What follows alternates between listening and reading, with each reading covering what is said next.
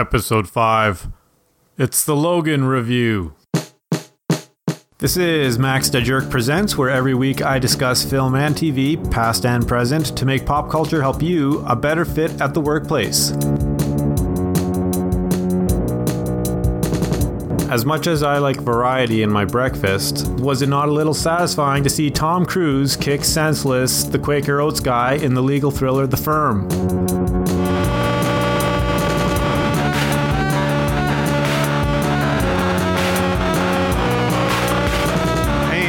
Thank you for joining this week's edition of Max the Jerk Presents. I'm Max the Jerk, and on today's episode, we're talking Logan. It's the Logan Review. Let's commence au festival. This film, basically, in my view, marks the kickoff of 2017 blockbuster films. In other news, I think we're going to stick with the Wilford Brimley intro for this podcast. I've got an admiration for Tom Cruise kicking Wilford Brimley. Okay, so the film itself, before I proceed, this episode is just strictly a review episode for the film Logan, which came out effective actually last Thursday. This is going to be a spoiler-filled review, so if you're indifferent, then continue to listen. Otherwise, make sure to go see the film. That's my first critic opinion, is that, yeah, the film is definitely worth seeing. So definitely go check out the film. And then, hop back here and listen in. I'll share my thoughts on it. And then, by all means, throw in your 2 cents as well in the comments section below. All right, so let's get to it. The film is... just taking a step back here, the film is good. It is a good film. You can look at this in many ways. It's 20th Century Fox taking a slightly different direction with superhero films, i.e. they first forayed into the R-rated stuff with Deadpool, and then they decided to do Logan. So this movie actually, serves many purposes. One, it kind of ties a bow or finishes off the whole Patrick Stewart, Hugh Jackman commitment to the X-Men franchise, which is, I'll say, is it's overall, it's very entertaining. Those two characters, they were really the main drivers for that whole story arc and that film franchise. This movie, as we kind of heard, is their swan song, both to the characters and I guess even for themselves to a certain extent. When it comes to acting, big roles, iconic roles for their careers. So the movie is definitely a grounded film. So you're hearing that word if you do read any other reviews. And by what they mean is it's not all fantastic looking. I think if you compare it to... You're not seeing like robots, or technically, you're not seeing robots flying all over the place or mutants flying around and stuff. It's very brawler-like. The film, not city gritty like, but the settings are, you got like this Mexican desert type area. You got what it's supposed to be basically, I think, like South Dakota mountainous forest region, and there's like some scenes outside of a hotel and outside of a motel as well. And there's a farm field, a farmer's cornfield and the farmer's house. So I've just basically summarized all the different sets used. So there's nothing fantastic about these sets, and it's all pretty straightforward and earth tones, practical effects kind of stuff. The main CGI would have to be obviously the claws, any kind of the mutant powers, which we don't see a lot of. You don't see a ton of mutant powers, and even the ones that you do see, they're not that impressive. There's exactly nothing really big scale that would really warrant a super big, like 3D. You don't need it for this movie, for sure. The film I watched was in the Ultra AVX. You don't even have to see it in Ultra AVX. In that sense, yeah, there's that argument that it's grounded, it's more story-driven. And then I'd say, for sure, it does that. It's definitely a violent film. So they take that R rating and they go with it. one of the storylines or story details is that, okay, apparently it's like 2029 is the year. Virtually all mutants are dead. And it's basically just Logan, Professor X, and there's the Tracker. I can't recall the specific name of the character, but he's portrayed by this comedian actor who, he's not comedic at all in the role. It's actually a very good performance. So I can't recall the gentleman's name, but he's famous for starring in Hello Ladies, the HBO show, and he also is in like Hall Pass. He's in several films, so you'll recognize him. He's very tall, British actor or Irish, and he plays this Tracker, and really there's that's pretty much it. And then of course you see the girl who's basically is X-23, who turns out to be basically this genetically related individual, i.e. like the daughter of Logan. But outside of that, it's all just humans, and you get this impression, at least, that humanity has reclaimed superiority. So mutants are no longer a threat. You don't get that impression. That the mutant threat, I guess, is gone. Professor X may have actually been a contributor to that negatively. He's also much older, as depicted in these trailers, and he is suffering medically, like Alzheimer's, to the point where he's basically being kept hidden or quarantined, if you will, by Logan until Logan can save up enough money to buy a boat and just go live out his days with Professor X out in the ocean, where Professor X, next time he has some mental breakdown, that no one will get harmed. So that's kind of the backstory, that they hint that he had some mental breakdown. I guess his deterioration in the brain, medical breakdown, led to him killing many people, and particularly mutants. So his mind is very powerful and basically is a weapon of mass destruction. And to keep it at bay, he's working, he's buying these drugs, like any kind of medication to keep Professor X's brain under control, or his mind under control. So the film's violence factor is, so I kind of point out here, there's no more mutants, very few mutants. So it's really just him battling aliens or battling the Reapers, who are basically this group of military types that are chasing after the girl, X-23.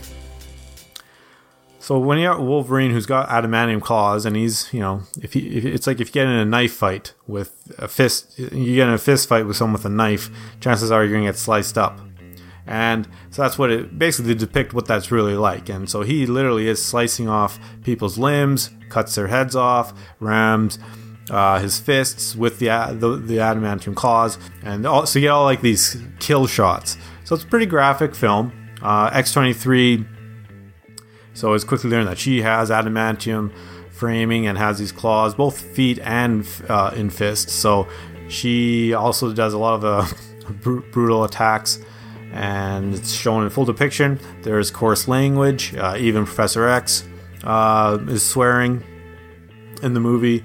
Yeah, it's a very gritty, graphic novel-esque type film.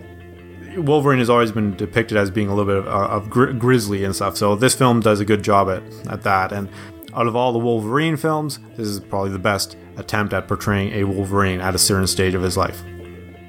With respect to the X-Men films, ignoring the First Class all that cast, just focusing on the X-Men films where Professor X is portrayed by Patrick Stewart and Hugh Jackman as Wolverine, those being the two main characters that those movies continue to focus on or be stars of. So here's the spoiler: is that it's actually a pretty sad ending. I think the Days of Future Past, it hints that mutants, they're under threat, and the world cannot coexist. Humans cannot coexist with mutants. Arguably, there's not enough mutant sympathizers, so mutants are under threat. The Logan film really just puts it that it's got to the point where they don't care about mutants. The way they end these characters' storylines, it's kind of sad actually. It's not a happy ending in any way. In terms of the filming and the storyline or the direction, it's kind of cliched. I think you can watch it and it's still pretty predictable. It establishes itself eventually when this girl, X-23, she is basically picked up by Wolverine or Logan. And then when teamed up with Professor X, it becomes a chase film. So nothing new there. And, just get little bits here, there, of storytelling. A little bit of revelations. And you kind of just see some relationship building. Professor X dies like halfway through the film. That death actually, it's a little telegraphed in some ways. There's a hint earlier in the movie when they're talking about X-23 that there's also an X-24. And as the movie progresses, you quickly learn that and are introduced to X-24, and you realize, just as the storytelling goes, X-24 is who the big baddie is going to be, where you're going to see the showdown between Logan and whatever antagonistic force. That it becomes a little telegraphed in that respect. It becomes telegraphed in that Patrick Stewart, or rather Professor X, is going to get killed pretty soon. Now, I was a little surprised when they did kill him, like how he died, but I wasn't surprised that it's getting to the point where he's. I think they're foreshadowing that this is it. They do that typical. The writers, they do this typical where you have the character saying something nice or saying, "Geez, this is one of the greatest moments I've ever had," and then boom, gets killed. Yeah, I kind of get annoyed by that filming technique or that writing technique. There is the film Serenity, starring Nathan Fillion and Alan Tudyk, and the Alan Tudyk character, he gets killed in that film. And when he gets killed, I wasn't expecting that. It was actually, he does something heroic, and then they killed him off. And that was actually like, oh my gosh, they just killed that character. You think because he's part of the main crew, he's a fun, lovable character, but they killed him off. So there was nothing hinting that in prior scenes, like usually one of the characters, they'll say a line that he's kind of puts them in a position where you're thinking, okay, they say that they're too complacent given the dire situation. But there was nothing in that scene in Serenity to imply that, and they just he was a hero, he saved the day, and then was killed. So for this Professor X scene, like I said, it was a little telegraphed, and this is why I'm going to go into a bit of negativity here on my review. A lot of the critics, we can go Rotten Tomatoes, they're giving the film some pretty high praise. I'm not drinking the Kool-Aid. It's a good film, but I don't think it's as good. All in all, I'll repeat myself at the end here, but I give it like an 8 out of 10. The movie, yes, these two characters they get killed off. There's the this relationship building between X-23 and Logan. So once again, if you've seen the trailers, you get these implications, or you get the idea that, okay, there's some kind of relationship, there's father-daughter relationship going on, and the movie kind of develops it. I wasn't overly convinced, and even the way the movie ends, it's like, I don't know, it seems kind of forced. Like, I didn't buy it. Like, I think this movie is 2 hours and 18 minutes long, and I still just didn't get that relationship had built to that stage. Definitely there's some bonding for sure, but I didn't buy it as much as the movie wants you to recognize it. The film's ending is ambiguous. Kills off these two characters. That's how their story ends. They literally both end up buried in a forest. It's kind of like, it is actually a sad story, this movie. Yes, they save the day. X-23, she escapes, and she's part of like this group of mutants, experimental mutants, and they escape their captors, and they're trying to get to South Dakota, to this Eden. And the movie, it messes with you and in trying to confirm whether or not it's real, like this safe haven is real. There's the in the film I Am Legend, you've got the mother and I think it's the son, and they need help to get to this safe haven, supposed safe haven. So it's kind of like a similar idea there, except in I Am Legend it does actually exist. But this movie, it ends with she's safe. Logan basically risked his life to get her to her comrades who are on this hiking trail mission to get to this South Dakota or North Dakota location where this I think it's actually they're trying to get across to the Canadian border to safety, where this Eden is located. And you just see them going off into the trails. So will they actually find the place? Does the place even exist? I won't do a full spoiler here, but there's hints that it may or may not exist. The movie's a bit of a downer.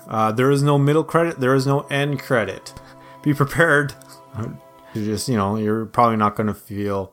There's a sense of melancholy. Like, yeah, it's a cool film, graphic, violent. You get to see some serious blades cutting flesh and stuff. But the characters that you've watched for the last 15 plus years, they die in kind of a sad state. The movie is, being a chase film, if you will, it's got a good pace. There were a couple instances where it was slow. As I stated, it's a 2-hour 18-minute film.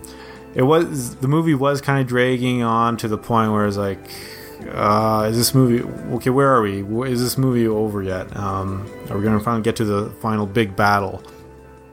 Because you already know as the movie progresses, like how it's going to play out. To as stated, there's going to be a showdown between X-24 and the actual Logan character. So there's a scene where I just felt, oh, this is slow. Can we pick up the pace? And actually, as of time of podcasting, in China, Logan got released, and it's 14 minutes shorter. They cut 14 minutes from that theatrical release. So I don't think I'm just making stuff up. I think that film probably could do without some scenes. The last part of the movie, or the last thing I'll say about the film, is that, and this is probably not just isolated to this movie. This is probably just a continuation of a trend that I noticed here, and that's movie trailers are now they're there to sell the movie, to get you in the seats, of course. But in terms of like what they're advertising, it's not one-to-one to what you eventually see on the screen. And in one of my earlier podcasts, when commenting regarding the second trailer, so not the Johnny Cash trailer, but the second trailer for Logan, where they regurgitated, they recycled scenes, which was all right. They didn't show too much movie or too much more movie. However, you started to learn the proper context of lines and scenes in the film, and so now having actually seen the film, it's some of the things they did, like the funeral scene had nothing to do with mutants, but of course in the Johnny Cash trailer, it seems to imply that everyone's thinking, whose funeral is he attending? Whose mutant funeral, right? Because they literally played the Patrick Stewart saying, or Hugh Jackman saying they're all gone, and stuff like that. And that line dubbed over that scene were completely separate. They had nothing to do with it. So I kind of not nothing against the movie, but that kind of annoyed me. And this actually does partly why I kind of give the movie not say a 10 out of 10 or a 9 out of 10. It's things like that. You get the impression that they're going to do stuff, but a certain way, and they kind of mislead you. It doesn't take away too much from the story, but I'm going to see the film regardless because I'm a fan of the genre. But when you're telling slightly different story than what you're advertising, then I have to dock you a point there. The other part that kind of annoyed me, now this is actually related to this story, it's that it is a chase film. The villains are the Reapers, basically, and they're actually just basically soldiers of fortune or mercs. Basically, the soldiers under hire, and they're under hire by the big boss, and the big boss is just this scientist who's trying to create mutants. X-23 being one of those, along with X-24. He's not really he's not a threatening individual. You never get that idea, and the bigger threats are actually his creations. The Reapers, who are his henchmen, to go and retrieve these escaped mutants experiments, which including of course X-23, the supposed daughter of Logan, and the other youth. She's a part of this whole group of youngsters, young mutants that escape from the lab. And I'll touch on that because that's actually my third critique about the film. But where are all the police? They've established that the setting is mutants are no longer a threat. It's a human-dominated world. So when all this violence is happening, where are the police in all of this? Second part is the Reapers, who are, I guess, they have all these amputee limbs, and I guess they were victims of Wolverine or something like that. So then eventually they had their cut off limbs replaced with mechanical replacements and parts, hands and so forth. But they're trying to capture X-23, this girl with Wolverine-like abilities and attributes, adamantium claws and feet, and they're trying to capture her with just the use of guns. They don't have any kind of advanced technology nets, super force field nets or anything. They're not using dart guns or tranquilizers, stun guns or anything like that. So imagine the Jurassic Park scene, the very opening of Jurassic Park. They are taking great care, tons of due diligence to get that raptor out of the cage, and because then you see the deadliness of that raptor once you get the cage kind of comes loose a bit. In this film, these guys, yes, they have guns, but they're there to try to capture them, and these people, and in particular X-23, and they're just trying to capture them with their arms and grab her and pin her and stuff, and then eventually put some handcuffs. But when you throw Logan into the mix, also an individual who's earlier in the film has demonstrated he's quite capable of cutting your head off, cutting off limbs. He has those adamantium claws. I just don't understand their tactics, their military tactics. Once again, it's flesh against adamantium. Surely, if you got this scientist who's creating all these mutants and stuff like that, they have tranquilizer guns somewhere. Just shoot them from a distance, take them out, and then you can cage them. And that's the thing. The movie stretches out this big chase. Was the chase even required? I don't know. They even employed the services of the third mutant, the tracker, Callahan. They captured that guy, Callahan, and then used him to help track the Wolverine and X-23. So they started to get the right idea, but then they were still using the wrong weaponry, and I couldn't look past that. It's why would you keep trying to attack it? And what kind of employee benefits would entice someone to actually, the probability of death is very high. So I don't get it. That part I couldn't follow. Third criticism, and it's not the biggest, but I kind of there's the film The Visit by M. Night Shyamalan, and that's kind of the movie that kind of turned the tide, and then he came out with Split, which is a very good movie. But if you've seen The Visit, it's done entirely through a recording mechanism. Not I wouldn't call it a found footage approach, but it got annoying when I was watching The Visit that she's always recording. The character, the girl, she's always recording everything. So in Logan, much of the exposition or the background of X-23 and the characters that are being chased. It's done by this nurse who helps the escape of X-23, but it's all through her iPhone or something that she's capturing all this footage while she's working in this high top secret laboratory. And I just found it got carried away with how much she was actually able to record with her phone camera, because this is like at some point someone from security is going to say they're going to see that she's got her camera or her phone, walking around with her phone recording. That I thought was went a little bit too far as well. Some of it made sense because like there's scenes where she's recording birthday cake, or it's the birthday for the mutant experiments, and they're celebrating a birthday, or she's locked herself up in a janitor's closet and she's talking into the phone, doing like a selfie recording, explaining all the travesty that's occurring. Okay, that's all believable, but then it gets to where she's kind of like filming the labs and the experiments, and it's getting like, how is it not confiscated? This phone, she didn't upload the videos to the cloud or the internet. Like, what was preventing her from sharing this with the rest of the world? And that was the last of my critiques. So, good movie, 8 out of 10. Recommend you see it. And, definitely tell me what are your thoughts. Did you also feel, kind of a sad ending?